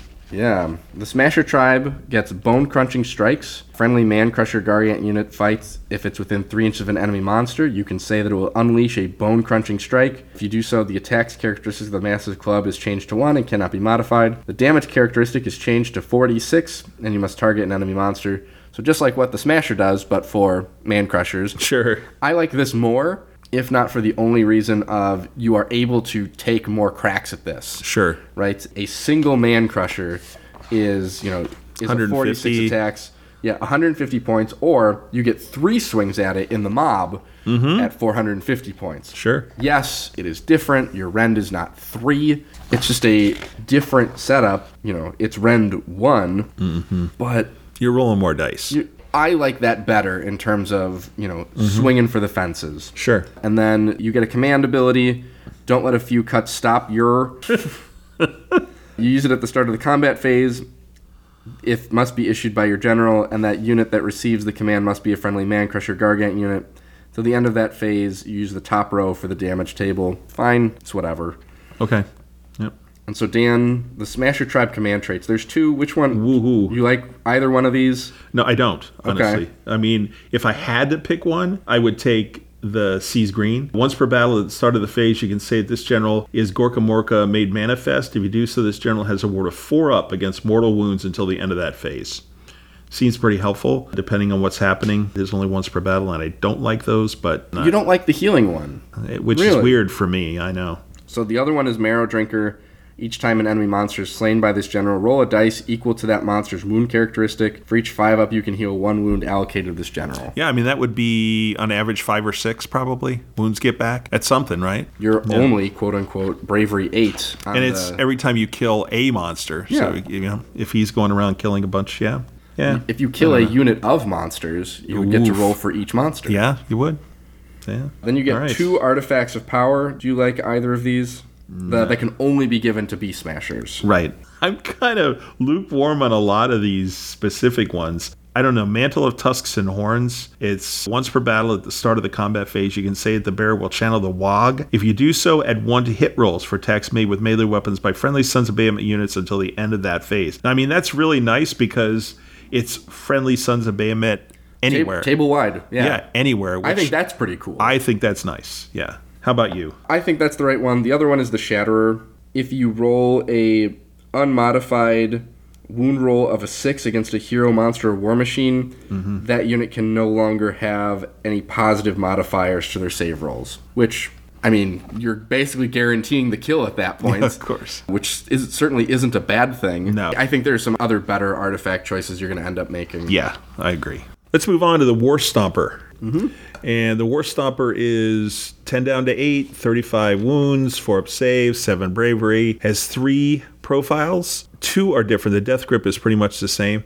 They have Titanic Boulder Club, which is 3-inch range, 4 down to 1 in terms of bonuses that you get. So the attacks itself is built on the number of models that are nearby. Right. You get 3 up, 3 up. -2 rend, 2 damage. What we look at is the special rule, which is Titanic Boulder Club for that one. And the attack's characteristic of a Titanic Boulder Club is equal to the number of enemy models within 3 inches of the attacking model. Add the Boulder Club value on the table, which, as you said, is table down to 4-1. Add 4 to the total for each monster within 3 inches of the attacking model. If the modified attack characteristic of the Titanic Boulder Club is more than 10, count it as being, 10. Okay. Jump up and down. 3-inch range, 4 attacks, 3x3s, -2, D3, and then the death grip is the same as the others.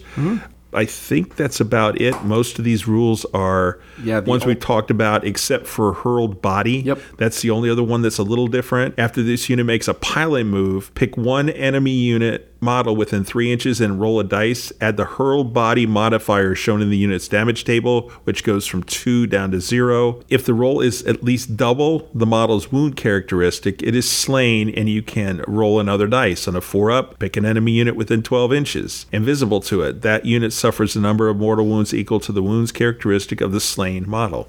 Okay, it's a lot of words. Interesting. A little bit different, I guess. And it's a shooting attack that isn't a shooting attack, and an ability that isn't an ability. And just points-wise, just for reference, we hadn't talked about that. Broad is 580. The Beast Smash we talked about is 520, and then it's 450 for the War Stomper, just in terms of relative value. And then we're going to talk about the Mercenary War Stomper. Yep. So that's the one-eyed Grunnock. You can take him in Chaos or Destruction. The rule he gets is Shake the Earth. This is a pretty good rule from the Mercenaries. Yep. You subtract 1 from hit rolls for attacks made by enemy units within 6 inches of this unit if this unit made any jump up and down attacks earlier in the same phase. Sure. Great. Huge base, AoE -1 to hit. Yeah. Very, very nice. It's a good one. Especially if you, we'll talk about at the end, but especially if you're piling these guys in with like a couple of giants that you can, kind of add to the value of the attacks and the intensity of the attacks. All right, so we have allegiance abilities again. So we're on Stomper Tribe for allegiance abilities. Okay. After your general issues a command to a friendly Man-Crusher Gargant, that's the little dudes, until the end of the phase, they can issue the same command to any other Man-Crusher Gargant units without any further command points being spent. So that would encourage you to take multiple units of these and save some command points. So, okay. Well, yeah, taking lots of Man-Crushers. Yeah, there you go. Cool. The next one is grab those rocks and chuck them. You can use this command ability at the start of your shooting phase. That unit that receives the command must be a friendly little Gargant unit, and until the end of that phase, add 1 to the attack's characteristic of the unit's thrown rocks. That's not bad either. That attack can cumulatively be pretty good. All right, so getting stuck in is the last one. Add 1 to the damage inflicted by successful attacks made by friendly little giants again. If the target is an enemy unit that has 10 to 19 models, you add 2 if the enemy unit has 20 or more models. So that's trying to knock down hordes, I guess, really is what that was motivating. How about these, Brendan? The command trait, for example. What do you think? The only one of the 2 I like is Eager for the Fight. You can attempt to charge with this general if it's within 18 inches of an enemy unit, and it makes a 3d6 charge instead of 2d6. Sure, that's great. Especially if you don't have Kragnos in your army. So. Yeah, true. He gets you there. And how about the next one, which is Artifacts? I'm the same way for Eager for the Fight, which is the extra charge. I do not. Yeah, see, these are bad. All of these, it's like that. 1 makes Sons of Behemat units within 12 inches, Bravery 10. Junk. The other is Club of the First Oak. Heal 1 wounds allocated to the bear in your hero phase. In addition, if you've taken 25 or more wounds, which means you have 10 left, you're almost dead. Then you have a ward of a 5-up. Ooh. Okay. Give me the 6-up ward artifact. All day long. Yeah. Sure. Yep. All right, man. Okay. Soccer player here. Kraken Eater. Movement 10 down to movement 8. 4-up save. Bravery 7. 35 wounds. Got a shooting attack, hurled debris. Range 24 inches down to 15. 3 attacks. 4s/3s. Ren 1 damage D3. He's got the Shipwrecker War Club. 3-inch range. 4 attacks down to 2. 3s/3s. Ren 2 damage 4. Almighty Stomp is the same as Broad. Death Grip is the same as Broad. Mightier makes Rightier 20 down to 12. Stomp is the same. Crushing Charge is the same. Death Grip is the same. Here it is. Get Orph Me Land. In your hero phase, if any friendly units with this ability are on the battlefield and within 1 inches of any objective that you control, you can pick one of those units and say that it will kick one objective that is within 1 inch of it away. If you do so, you can move that objective up to 2d6 inches to a new position on the battlefield, more than 1 inch from any other models, terrain features, or other objectives. It's such a good rule if you use it right, man. So good. Yeah, and the designer note on here, as some objectives behave differently in different areas of the battlefield, the value of an objective can change when it's kicked into different territories. Absolutely. This technically allows you to kick table quarters in some of these missions, which is dumb. Yes, yeah. Longshanks the same, Sons of Behemat the same. Stuff them in me net. After this unit makes a pylon move, pick up to D3 enemy models within 3 inches of it and roll a dice for each. If the roll is at least double the wounds characteristics of that model, it is slain. Okay. Terror's the same, Timber's the same. When you look at the mercenary one, Dead Cunnin for a Gargant. This can only be taken in order of destruction armies. At the start of the combat phase, you can say that this unit will be uncannily cutting. If you do so, the Strike Last effect applies to this unit until the end of that phase, but you can add 1 to hit rolls and wound rolls for attacks made by this unit until the end of that phase. Yeah, neat. That's not bad. Then you get the Taker Tribe. Yeah, we're going to go to the right page for the tribe this time. We're going to go to the Taker Tribe. What do we got here? Get rid of them. For the purpose of contesting objectives, each friendly Man-Crusher Gargant model counts as 15 models instead of 10. In addition, add 5 to the Mightier Makes Rightier value for friendly Kraken Eaters that are contesting an objective. Specifically Kraken Eaters. No one else benefits from this other than Man-Crushers and Kraken Eaters. Yep. The other battle trait you get is I Want That For Me Collection. You can use this command ability at the start of the combat phase. The command can only be issued by your general, and the unit that receives the command must be a friendly Man-Crusher Gargant. At the end of that phase, add 1 of the damage characteristics of attacks made with the melee weapons that targets an enemy unit that bears an artifact of power or is unique. That's pretty useful because there's a lot of those running around the board. Yep, people you might want to take. Niche. Yeah, we'll see. Interesting. How about the other two? So you have your command traits, and actually I don't mind either of these. Yeah, one of these, yeah. First of which is extremely intimidating. Enemy units within 6 inches of general cannot receive the Inspiring Presence or Rally commands. That's pretty good. Yeah. The other one is very acquisitive. If you give an artifact of power to this general, you can pick 1 additional artifact of power and give it to them as well. This general can have 2 artifacts of power. Both artifacts of power must be different. Obviously. Oh, that's really bad, right? Yeah. Now, the artifacts of power that you get in yours for being a Taker Tribe. Yeah. Very good. But there's a lot of artifacts of power, in the game. So that's the redeeming factor. Thankfully. Here. Yes. Glowy Lantern, in your hero phase, the bearer can attempt to cast 1 spell that summons an endless spell in the same manner as a wizard. When they do so, the range of that spell is doubled. And the Walloping Tentacle, at the start of the combat phase, pick 1 enemy hero within 3 inches of the bearer and roll a dice. On a 4-up, that unit suffers D3 mortal wounds, and the Strike Last effect applies to that hero until the end of that phase. Okay. Yeah, it's fine. Kraken Eaters aren't your damage dealers. It makes them kind of a tall order, because when you're talking about points, they're 490. Yep. And I think when we get to the Gatebreaker, you're going to see that that's where the money is. Yeah, and, again, the fact that they can take 2 artifacts, there are some we talked about them, pretty decent general universal artifacts in this book that a Kraken Eater could take. Just not the hero that you necessarily want 2 artifacts on. No, absolutely. Here's to 5 miserable months on the wagon and all the irreparable harm that it's caused me. Now, the Gatebreaker is the one I've actually built and used with my Nighthaunt last year. Same move, same wounds, same save, same bravery. Does have a ranged attack, and it's 18 inches, 1 attack, 3x2s, -3, 4 damage. And then the Almighty Stomp and the Death Grip are the same as others. It does have the Fort Crusher Flail, though, and this is what's unique. It has a range of 3 inches. Attacks go from 6 down to 3. 4x3s, -3. 4 damage. I want to say 5. You can get it to 5. Yeah. Almighty Stomp's the same. Crushing Charge, Death Grip, all the same. Longshanks. Pulverizing Strike is unique. When this unit fights, you can say that it will unleash a Pulverizing Strike. If you do so, instead of making attacks with this unit's melee weapons, pick 1 enemy unit within 3 inches of this unit and roll a dice. On a 4-up, that unit suffers 4d6 mortal wounds. Well, okay. Yeah.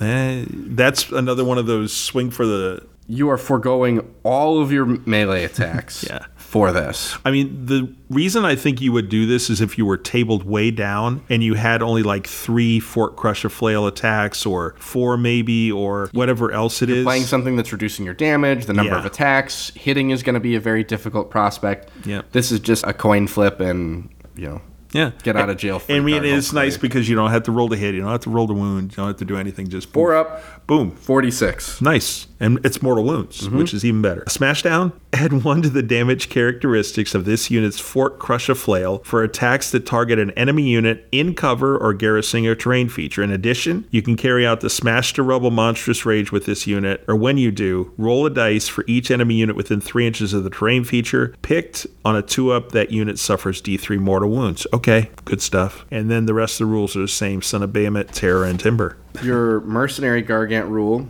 is Big Drog, the Fort Kikadan. Yeah, this is okay. At the end of the combat phase, you can pick 1 enemy unit within 3 inches and roll a number of dice equal to the number of models within 3. For each 6, the enemy unit suffers 1 mortal wound. Okay, it's all right. I don't think it's as good as some of the other ones. No, it's really not. Definitely not. And then we have, of course, our Breaker Tribe. Yes, and we're going to go to the Breaker Tribe page. All right, breaking down the houses. Add 1 to the damage inflicted by each successful attack made by a Man Crusher Gargant, little guys. Till then, and when I say little guys, obviously that's relative, yeah. That targets an enemy model that is part of a garrison or wholly within or wholly on a terrain feature. So that could be useful, I suppose. It's kind of niche, but yes. Yeah, it could be useful. Ramming speed. You can use this command ability at the start of your charge phase. The command can only be issued by your general, and the unit that receives that command must be Man Crusher Gargants. Until the end of that phase, you can attempt a charge with the unit that received the command. If it is within 18, roll 3d6 instead of 2d6. Again, that's useful, especially if you're not taking Kragnos. Very useful, and it's a command ability. So, Fierce Loathings. When you pick a Breaker Tribe army, you can pick 1 of the Fierce Loathings below recorded on your army roster. The rule for that Fierce Loathing applies to Gatebreaker and Man Crusher Gargants. So we have Bossy Boots and Clever Clogs. Add 1 to hit rolls for attacks made by this unit that target enemy heroes or wizards. Idiots with Flags. That's such a great name. Add 1 to hit rolls for attacks made by this unit that target enemy totems. Wannabes. Add 1 to hit rolls for attacks made by this unit that target enemy war machines or monsters. Okay, I wouldn't want to see this coming with me with my ent list. No, for sure. This would not be fun. And then we have some command traits, Brendan. We have artifacts. What do you think about these? Command traits, I think that there's only one that's worth your time. Extremely Bitter. Yep. You pick a second Fierce Loathing that applies only to your general. Okay. You take Bossy Boots and Clever Clogs and Idiots with Flags, and that'll cover pretty much everything. Yep. You're probably starting with Idiots with Flags for the whole of the army. So most things that are heroes, in many instances, are also monsters. So Titanic Duel is something that's on the table. And then, that's where else you would spend the all-out attack. Sure. As far as the artifacts go, I like both of them. The Great Rekka, the unmodified hit roll for an attack made with the flail is a 6. It's D3 mortal wounds to the target in addition to any damage it inflicts. Not bad. On average, you're going to get 1 of those every time you swing. And then the Kingslayer Cowl, add 1 to wound rolls for attacks made by the bearer that target an enemy hero. The reality is, though, you can just improve that outright by taking the Vial of Manticore Venom and giving that to your Fort Crusher Flail, so you're a 2-up to wound all the time. Yep. That's the way to go. So those are the tribes, and we have 2 War Scrolls left to talk about. We've got the Man Crusher Gargant and the Man Crusher Mob. Lots of Man Crushes and 1 Man Crusher. Yeah. So Man Crusher Mob are 3 units of Man Crusher Gargants. Talk about the mob and basically tell you all the rules that are on it that aren't on the Man Crusher Gargant. Yeah. So the Man Crusher Mob is an 8-inch move, 5-up save, Bravery 7, 12 wounds. They've got Throwing Rocks, 18 inches attack, 18-inch range, 1 attack each, 4s/3s, Ren 1 damage D3. Massive Club, 2-inch range, 4 attacks, 3s/3s, Ren 1 damage 2. The Headbutt, 2-inch range, 1 attack, 4s/3s, Ren 3 damage 4. Oh, sorry, Headbutt is damage 4 down to 1. The Mighty Kick, 2-inch range, 1 attack, 3s/3s, Ren 2 damage D3. One of them gets to be the champion. You add 1 to the attacks characteristics of their Massive Club. Good. The Monstrous Regiment, only the Bull Stomper, which is the champion, can carry out a Monstrous Rampage each turn. So if you get rid of the Bull Stomper, then you're done. Keep Up, which is shared across the War Scrolls. Yeah. The unit is wholly within 15 inches of a friendly Mega Gargant at the start of the charge phase. It can attempt a charge in the charge phase, even if it made a run move in the same turn. Run and charge for giants is a good thing. Not bad. Stomping Charge, the same across. After a model in this unit makes a charge move, pick 1 enemy unit within 1 inch and roll a dice. If the roll is equal to or greater than the Stomping Charge, it starts at a 2-up, goes to a 5-up. For the charging model shown on this unit's damage table, that enemy unit suffers D3 mortal wounds. If you use more than one model, do not allocate the mortal wound until all of the models have made their charge moves. So you get 3 cracks added in the mob, or however many have been killed. Stuff them in your bag. After the model in this unit makes a pylon move, pick one enemy model within 3 inches and roll a dice. If the roll is at least double the model's wounds characteristic, it is slain. Again, solid multiplicative when you're talking about the mob. Timber. If a model in this unit is slain before removing it, pick a point 3 inches on the battlefield. Each unit within 2 inches of that point that is not a Gargant or a Mega Gargant suffers D3 mortal wounds. The slain model is then removed from the battlefield. It's just a tiny version of the one for the big guys. And then the last rule that is unique to Man Crusher mobs is Ooze Under the Eel now. If you carry out the Stomp Monstrous Rampage with the unit's Bull Stomper and roll a 2+ for each other Man Crusher Gargant model in this unit, add 1 to the number of mortal wounds caused. That's good. Yeah, sure. D3 plus 2. What? Yeah. Yeah. The synergies are all built around the specific one that is taken, and then these all benefit from it. The Man Crusher mobs in the Smasher tribe are very interesting, right, as we talked about, where you can just swing for the fences on your lower cost unit, really look for the upside. If you were to take Broad, you can get the Massive Club up to Ren 2 with the Prayer. Becomes a much more reliable prospect. It's interesting, right? You are limited, right? Because Man Crushers are 150, the mob is 450. There's no cost saving by doing that. You just get to... get a couple extra rules is what you get. Yeah. Exactly.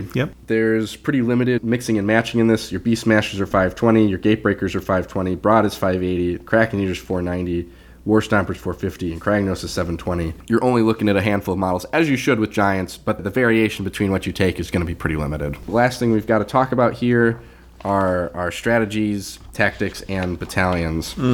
So strats. So we have Broad's Revenge is the first strategy. You can only pick this strategy if your army includes King Broad. Well, yeah, that makes sense. When the battle ends, you complete this grand strategy if the friendly King Broad has not been slain, and you picked each of the other 3 effects. So if you picked all of the effects on the power of Behemat Prayer. You have to have successfully prayed at least 3 times and taken each one once. Okay. I think that's doable against a lot of armies, unless people are targeting him, obviously.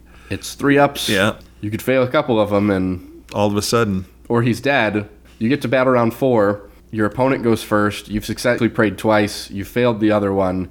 And you die before your turn comes up. And then your grand strategy's gone. That's a tough one. How about the next one? Make the land tremble. When the battle ends, you complete this grand strategy if any friendly units ran or made a charge move in every battle round. It does not have to be the same unit that runs or makes a charge move in every battle round. It seems very doable. It's so easy. Yeah, it's like really? It's not necessarily... like the Daughters of Cain level of easy. Because it's run or charge. Like... really? So all I got to do is run one unit, If you get tied up for one battle round, you fail. And Brendan, it could be anything. It could be it could be some Man Crushers could just run. Yes. Or just one Man Crusher could just run every turn to get your strategy when you think about it. In my game 3 yesterday, if this is what my opponent had taken, I could have forced him to fail it by giving him the double turn at one point, and everybody was in combat. When you retreat, you can't run, and when you're in combat, you can't charge. Correct. Yeah. It's not Daughters of Cain level stupid, where you have to either fight or die at some point during the game. It's not guaranteed, however... pretty reliable. You can definitely get there. The next one is on the warpath. When the battle ends, you complete this grand strategy as every friendly unit on the battlefield is within enemy territory. It's where you want to be. Yep. It's not impossible, but... not guaranteed. Right. Last one, show him who's boss. At the start of the battle, the enemy unit with the highest wounds characteristic is marked as the biggin. There are multiple enemy units tied for the highest wound characteristic. You can pick which of these will be the biggin. When the battle ends, you complete this grand strategy if the biggin has been slain and that model as chosen to be your general has not been slain. Okay. Yeah, it's doable. Manageable. Yep. How about these tactics? Yeah, some of these are solid. That's mine. Pick one objective on the battlefield that is not within your territory. You complete this tactic if that objective was kicked away and is wholly within your territory at the end of this turn. You need a Kraken Eater for that one. Yeah. The next one's Wrecking Crew. You complete this tactic if an enemy faction terrain feature was demolished during this turn. Seems pretty easy to me. Yeah. If you have a Giants army. Well, I mean, it still is a dice roll, right? Your opponent has to have faction terrain. Yeah, that's the ticket. Yep. It's not guaranteed, but it's far from impossible. Man Skittles. You complete this tactic at the end of this turn if a friendly War Stomper used its Hurl Body ability. An enemy model was slain by the first part of the ability, and an enemy battle line unit was picked for the second part of the ability and suffered any mortal wounds. Very manageable. Yeah. Assuming, right, that the units that you can select. So, like, it would have been impossible in the game I was playing because there's nothing that you could have picked to throw. You have to be double the wounds characteristic, and my lowest wound count model was a Gorger at 5. Well, and again, you have to have a War Stomper. Mm-hmm. Yeah, so again, it's giant dependent. I think pretty much everyone's going to have a War Stomper because it's the cheaper one. It's middle of the ground. It's middle of the road in terms of damage. You can kind of wedge it into the list, yeah. Much more easily than you can some of the other ones. Okay, Fury of the Titans. You complete this tactic if you carry out the Beast Grapple, Earth-Shaking Roar, and Colossal Slam Monstrous Rampages this turn. You got to do all 3 of your unique ones in one turn. This is very tough to do because you're looking at 3 unique independent dice rolls, one of which is a 2d6 against bravery. All of those require you to be in contact with your enemy. Mm-hmm. So you have to be in some kind of combat in order to be able to do those. So. Which you want to be. So this requires you to have 3 Mega Gargants alive at the moment that you're going to do this. And be successful at all of them. There's still dice rolls involved. Mm-hmm. I think most of them are 3-ups, right? Yeah, so I mean, I've seen plenty of people who are rolling monstrous rampages or whatever, and they roll 1s or 2s. So if you do that, you try to get all 3 and you roll a 1 or a 2 on any of them. Now, it doesn't say successfully carry out, because when you carry out a monstrous rampage... That's true, yes. Okay, got it. It just means you did it. But if I'm playing something like Ogre Maw Tribes,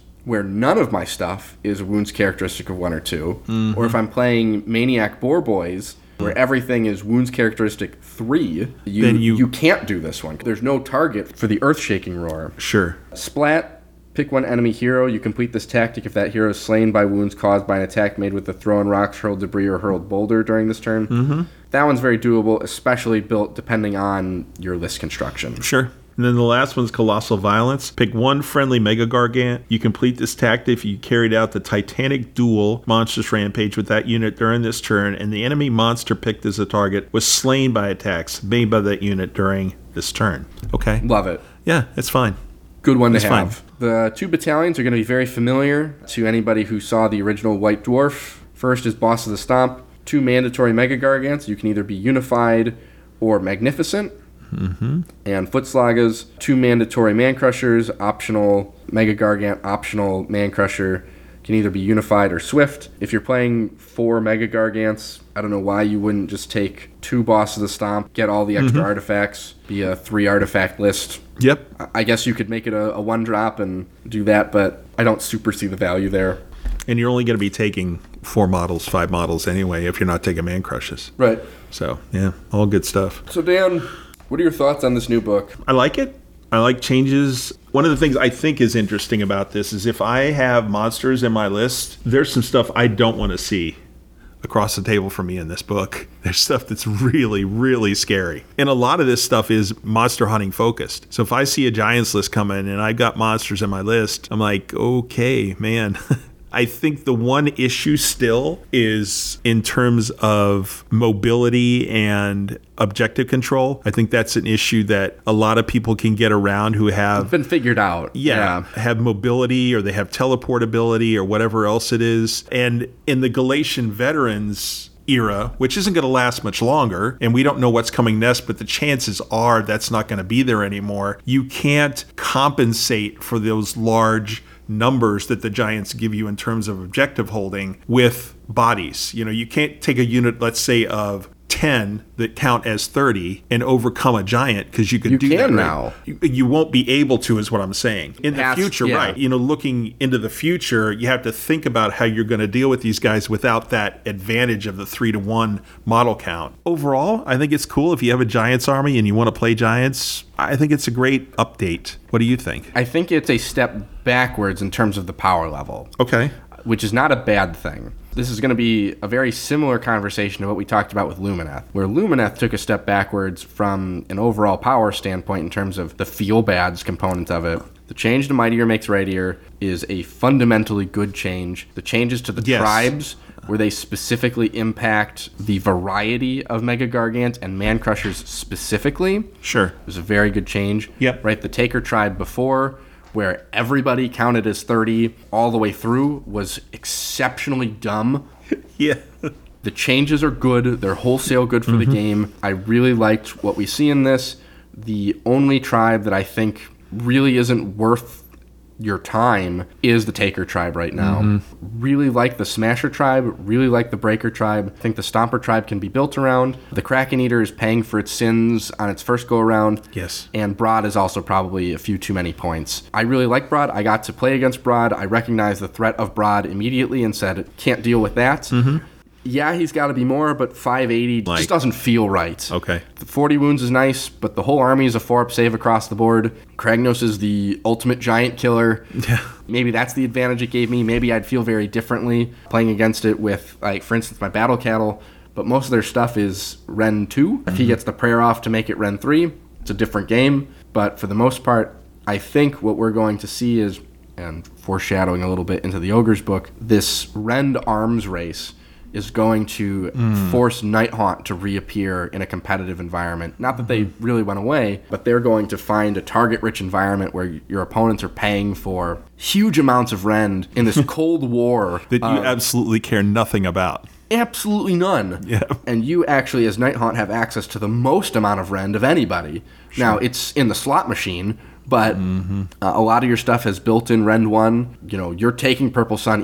I'm taking Purple Sun at 200 points as a Nighthaunt player. Sure. Because I suffer no penalties, and it only does me good. You're sitting out there at Rend 2 effectively. You're potentially getting more out of the casino, and you don't care about what all this other stuff is doing. If Battle Cattle become prevalent, Broad is going to very much show up in lots of these Behemat lists to bring everything up to Ren 3 on a consistent basis to overcome that Ymetrica ability. But yeah, the same inherent problems with winning games with Sons of Behemat exist, right? You pointed it out, it's very difficult to play wide. A player who can play fast and at the edges is going to be very successful against Giants, regardless of how much damage they can do. Sure. And I think to your point, it's a good balance, this book is, that they pulled back a little bit in terms of the book itself, but that's an overall good thing for the game. Yeah. And so these are probably going to land right where Games Workshop wants it, in that 45 to 55 win percentage. I quite enjoyed seeing what the new book was yesterday. Yeah. It feels like Giants. It feels like Giants should. You know, them coming down on their power level, you know, in the middle of the game was a nice change, right? Yeah, right. You know, I wasn't going to have to get through, it's 80 wounds on this objective until there's, you know, one fewer Mega Gargant. Right. Now it's only 60. They still gain a sizable advantage, right? The bottom of their table is still more models than anything else that you can take. Yep. I think they hit a real sweet spot with it. Great. Well, thank you. So that's it, listeners, for Sons of Behemat. And again, if you have any comments or whatever else, send something to Brendan at hobby_bear or me at StormcallerDan on Twitter and let us know, or emails, whatever works for you.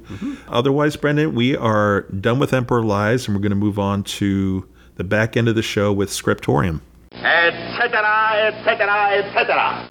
All right, new releases. There's quite a bit of stuff. There's a lot of anthologies and stuff. The first book that is new is called Witchbringer. It is about a sanctioned psyker. It's a 40K book who is part of the Imperial Army. The next two books are actually books that have been around for a while, but they finally come out in audio. The first one is Cadian Blood. They're both 40K books. Well, actually, the first one, Cadian Blood, is 40K. It is Cadians trying to take a planet back from Nurgle. Very, very interesting. And again, it is an audiobook. The next one is Battle of the Fang, and this is Magnus's first attempt to wipe out the Space Wolves on Fenris. This actually happens in the 32nd millennium, so this is happening 2,000 years after the heresy. So it's not quite 40K. Really, really cool, because basically what you get is this classic monster dreadnought from the Fang that comes out to face off against Magnus. It's a really cool story. And so that might be of interest to some folks, but they're both on audio now. The other thing in 40K is we have Dered Gabo. He comes back, gets his another book, which is really, really cool. And then we have 3 anthologies. They're actually, in this order, they are Sigmar, 40K, and then Indomitus era. So we have Conquest Unbound for Sigmar, we have Imperium's Finest for 40K, and then we have Only War for the new stuff in 40K. And then the final book is actually the third book in the Old World End Days series. It's called Curse of Cain, and it's Malekith. Pretty cool story. And if you're interested in Daughters of Cain kind of stuff or anything with Dark Elves, this book, it's an audiobook I think would be of great interest to a lot of people. That's where we are with new stuff, bunch of it dropping. How about you? More than usual. Cool. So I got the Primarch book on audiobook, the Conrad Kurz, so I'm about halfway through that. Nice. You enjoying it? Yeah, it's been good. I got a audiobook called Zero Fail. This is a book detailing the history and failures within the Secret Service and the evolution as such. Oh, cool. It's like 20 hours. It opens with a little bit of backstory in terms of how the Secret Service was originally formed. Okay. And I've gotten through the very first part, the first couple chapters, where it goes through leading up to Kennedy's assassination and the immediate aftermath. Obviously, that's a significant part of the history of the Secret Service, because that was the first time a president had been killed under the guardianship of the Secret Service in the modern understanding that we have of it. They existed before that, but their role was fundamentally different prior to that. I'm just getting to the part where, shortly thereafter, where you have the assassination of Bobby Kennedy. Lyndon B. Johnson says everyone who is, a major presidential candidate gets Secret Service agents. Absolutely. We're just getting up to the part of the assassination attempt on Alabama Governor George Wallace, and they really step through all the details of the mistakes that were made, the lapses in judgment, not just from the Secret Service, but also from the support function from the federal government. This would be fascinating. I mean, I lived through... You would really like this book. I would. Zero Fail, right? Yep. Yeah, I mean, I think about the fact that I lived through, all those things, but I also lived through Reagan's assassination, which was huge, or attempted assassination. And I remember all the repercussions from that. So, it sounds like a fascinating book. Yeah. It's Zero Fail. The author did a really good job in terms of primary sources, interviews. They are a lot of Secret Service past and present who spoke under anonymity for, of course, a lot of very reasonable choices. Some of them, it sounds like, were, I haven't gotten to the part where it becomes an active conversation as opposed to in a historical event, right? You had the full commission, going through what happened for the Kennedy assassination. That's well documented. Oh, yeah. But, she interviewed people that were party to that. Sure. Super cool. I watched The Last Duel last weekend. I know you watched it. Super weird movie. Yeah, it really was. I really like the premise, right, where it's a story. It's the same story told from 3 different perspectives, dealing with some adult subject matter. The part of the story where the perspective of that person should be exculpatory really wasn't. And I think to me, as I was watching it, I was like, what's the point of this movie? Because if this is his side of the story that he's telling, he's like, he's guilty. I think one of the hardest things when I watched it was it took a while when they shifted perspectives for you to kind of get oriented. It's like you've been teleported into some place you hadn't been before, and you were like, okay, let me get my bearings here. You kind of wanted to do that when they switched. But once you did that, then it was fine. I really liked the minor shift in details from same events between 2 people and the couple of events where it was where all 3 of them were present for it. I really liked that. I really liked the minor changes. I thought it was a very interesting idea and way to tell a story. It was executed really bizarrely. Yes, it was a bit strange. But good. I'm glad you at least enjoyed the Was I experience. entertained? Yes. Okay. Would I recommend it strongly to somebody? Absolutely not. If you were bored, I'd say go for it. It's 2.5 hours. It's fine. All right. That's cool. What I got. All right. I was reading Volpone Glory. I talked about it before. It kind of went back on the shelf. I just lost interest in it because there was just this recurring theme of the arrogance and abuse of the lower ranks by the, kind of military aristocracy. And it just kept occurring and reoccurring and stuff. And my own experience kind of bled in a little bit. I'm like, I'm just tired of hearing about this. It just kept coming back in the story. And I'm sure that was the author's intention, but it's like it took so much away from what was going on in the story otherwise that I just was like, yeah, I'm done. It's fine. I gave it a shot. But I did pick up in its place Calgar's Fury, which is an older book, but it's about a Space Hulk that comes into Ultramar's space. Marnius Calgar is the kind of the chapter master at the time. So far, it's been really, really interesting. There's some characters from some audiobooks that I'm picking up. Like there's a Captain Galenus. He was in a Tarius Tellian book, and I'm like, oh, that Captain Galenus, the guy who was a jerk. Well, this is him, and so that's kind of fun. But it's a Dead Tree book. It's 40K. It's cool. I listened to Scourge of Fate. Brendan, you have to listen to this book. Okay. It is freaking amazing. It is about a Chaos Knight warlord who is trying to ascend to the Varangard. Ooh. So just that in itself should be motivation that you would enjoy it. And his mount is like a chaos horse. It's not...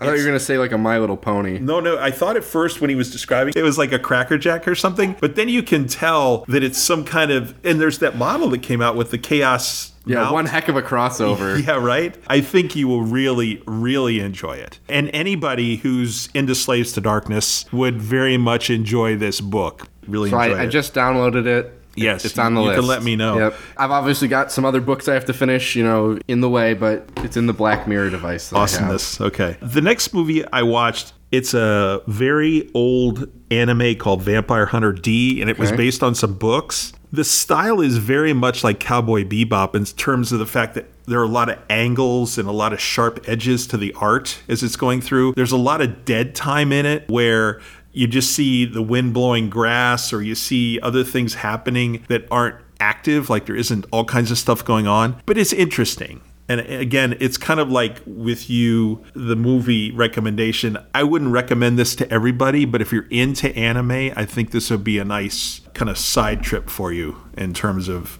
a different style. The last thing I watched, and I'm so glad I did, was All Quiet on the Western Front, the newest thing that has come Netflix? out. Oh, Brendan. I heard it's very good.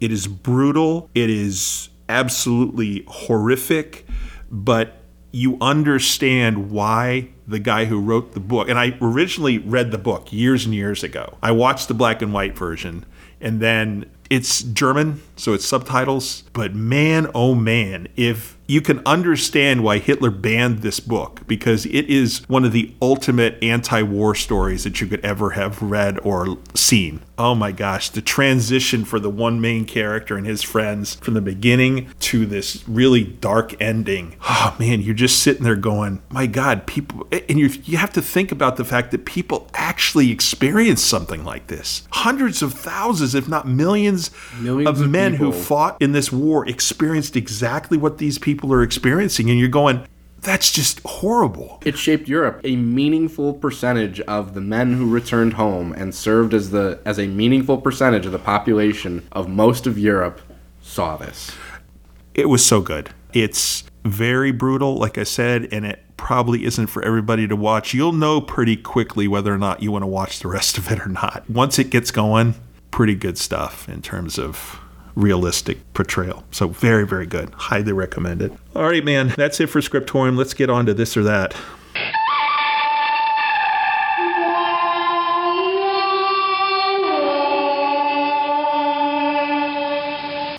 Who's going first today? I'll go first. Okay. We've had a couple of new 40K boxes that are pretty interesting. Would you rather pick up the Votan box or the Cadian box, Dan? Oh, Votan. Yeah? I think it's just the models and the rules notwithstanding. I just think the models are so cool and unique. We're both not 40K players at this point, so it's a matter of, coolness. Yeah, and I think the Space Dwarves just look cool. Yeah. How about you? What do you think you would do? I have a guard army that I love to death. Those field ordnance cannons. Yeah. Oh, yes, please. Those look so cool, yep. The rocket launcher one is a little wonky to me, but the one that is just a full-on field gun is that is cool. And it's funny, you're thinking, that's the 40th millennium, and that gun looks like that. You're going, really? Gorn battle tank? Yeah. Some good stuff. So cool. Questions related to, the actual show that we just did. Kragnos or Broad? Those are the kind of universal ones that you can build your army around very differently. Mm-hmm. What are you taking? I would like to play Kragnos at some point in my life. Okay. Just to know what it's like to just smash things and just crush things, just point him and go. Every time I rolled the Dread Mace, I heard Nick laughing in the back of my head, Yes. just like, woo! Yeah, definitely I would like to give him a try. Mm-hmm. This is a fun one. Favorite tribe out of the four that we just saw? Man, I kind of like the one, what is it? The one with that really pumps up the man crushes. Is that the Smasher Tribe? The one where you can trade the club attacks for the 46 damage version. I like that. Like the fact that you could take a mini Gargant list and it would really enhance everything in that list. I think that's pretty cool. Yeah, okay. That's the one I like the best. 2 of my friends recently have picked up making pasta. One has learned to make ravioli. The other has learned to make gnocchi. Which of the 2 would you learn to make? We just went out to pasta. I think probably ravioli. Okay. Because there's so many options of what you can put inside the ravioli. You know, different kinds of meat, different kinds of cheese, all that kind of stuff. So I think that'd be cool. Okay. My last question, Dan, you very recently celebrated a birthday. Yeah, very recently. What is the best way to spend a birthday, Dan? The way that I did was somebody I care about very much and just have a nice day and a nice dinner. Just relax. The other thing is, there are a lot of things to say positive or negative about social media, but it's so nice that you get so many well wishes. Yeah, just birthday wishes from people you hadn't heard from in a while or whatever else. And that's just a nice feeling because it kind of trickles in during the day. It's not all at once. So that's really cool too, that know that people are thinking about you and stuff. And so I think that's the way I did spend my birthday. So it was a nice day. Well, those are my 5. All right. First question. Okay. A Giants list, Kragnos or no Kragnos? And a Giants list, probably no Kragnos. Okay. It's just too many points as you try and build around it. Like, you probably go Kragnos and 2 breakers and then a Stomper, which is not bad, right? Mm-hmm. You still got 4 big guys, yeah. You're a Man Crusher. You'd have 3 big guys. You'd have Kragnos, the 2 counting breakers. Kragnos is a big guy, yeah. Okay. And the Man Crusher. I don't know that the points shake out exactly the right way with that, but it's close. Okay. Obviously, in that case, you take Breaker Tribe, you get lots of +1s to hit in there. Mm-hmm. Yeah, you're going to hit like a freight train and hope that it's good enough. Yeah. Beast Smasher or Gatebreaker? I think in most lists, I think you're going to want the Gatebreaker. I think there is merit to building around the Beast Smasher, though. Gatebreaker for the universal pick. Okay, cool. And I asked you this question before the show, but I'm going to ask it again because it's written down. So if I have to choose in my Sylvaneth list to take either 6 Seekers, who are the guys who heal and, you know, that kind of thing, the Dragonflies, 6 of those, or a Tree Lord Ancient and a unit of Tree Revs, that's the other choice. Ancient and Tree Revs or 6 Seekers. What do you think you would take in a list that you took to a competitive event? Probably the Ancients and the Revs. A unit of 6 Seekers I don't think does very much. Okay. You get the most benefit when they are units of 3. The units of 6 are the Lancers that you want to be taking. Sure. Okay. They do these strikes first, and then you can fade, and then you can pick another unit as well, or they can stay, and then the other unit can fade. Your sequencing gets to be changed up. The Revenant Seekers are more of a support piece. Okay. And not as good. Okay. Before a meal, soup or salad? It really depends on what both of them are. I'm very picky in terms of the soups I like, and I'm even more picky on the kinds of salads I like. Not a big dressing guy on the salads. I need other things in the salad as well. Sure. If it's just lettuce, don't even bother. I am more likely to like the soup than I am the salad. Okay. That is it. I'm very picky around those things. So that's before dinner. Mm-hmm. So after dinner, oh, a piece of pie or a piece of cake? Again, what does cheesecake fall under? That's cake. Okay, then cake. Okay. All right, cool. That's my 5, man. Okay. All right, moving on. Show close No time. Sports questions. Good Lord. Who am I? Yeah, who are we both, man? That was weird. There is something going on around here. Something you may not even know about. Any Sunday announcements, my friend? Okay, so Sunday announcements, not really anything new. Okay. But in pairing with the Slaves to Darkness, there is a made-to-order that you can get in. Ooh. For an Archeon on horse. Oh, my. The Archeon. On a horse. Oh, must be a big horse. It's old Archeon. Oh, yeah, sure. Yeah, it's old Drogar. Yeah. Oh, yeah. You have a marked Khorne Chaos Lord, a marked Nurgle Chaos Lord, the Slaanesh Lord, the Tzeentch Lord with the Familiar, the Mounted Sorcerer Lord. Man, these bring me back. Wow. That's what's up for it. Those are all made to order. Those are all made to order, so you're limited time to be ordering them. Mm-hmm. I believe these are all in metal, so buckle up with that. That's, quite the experience. And then the U.S. Open 2022 final is going to be occurring this week. So that's it's fun. That's exciting. Starts on Friday.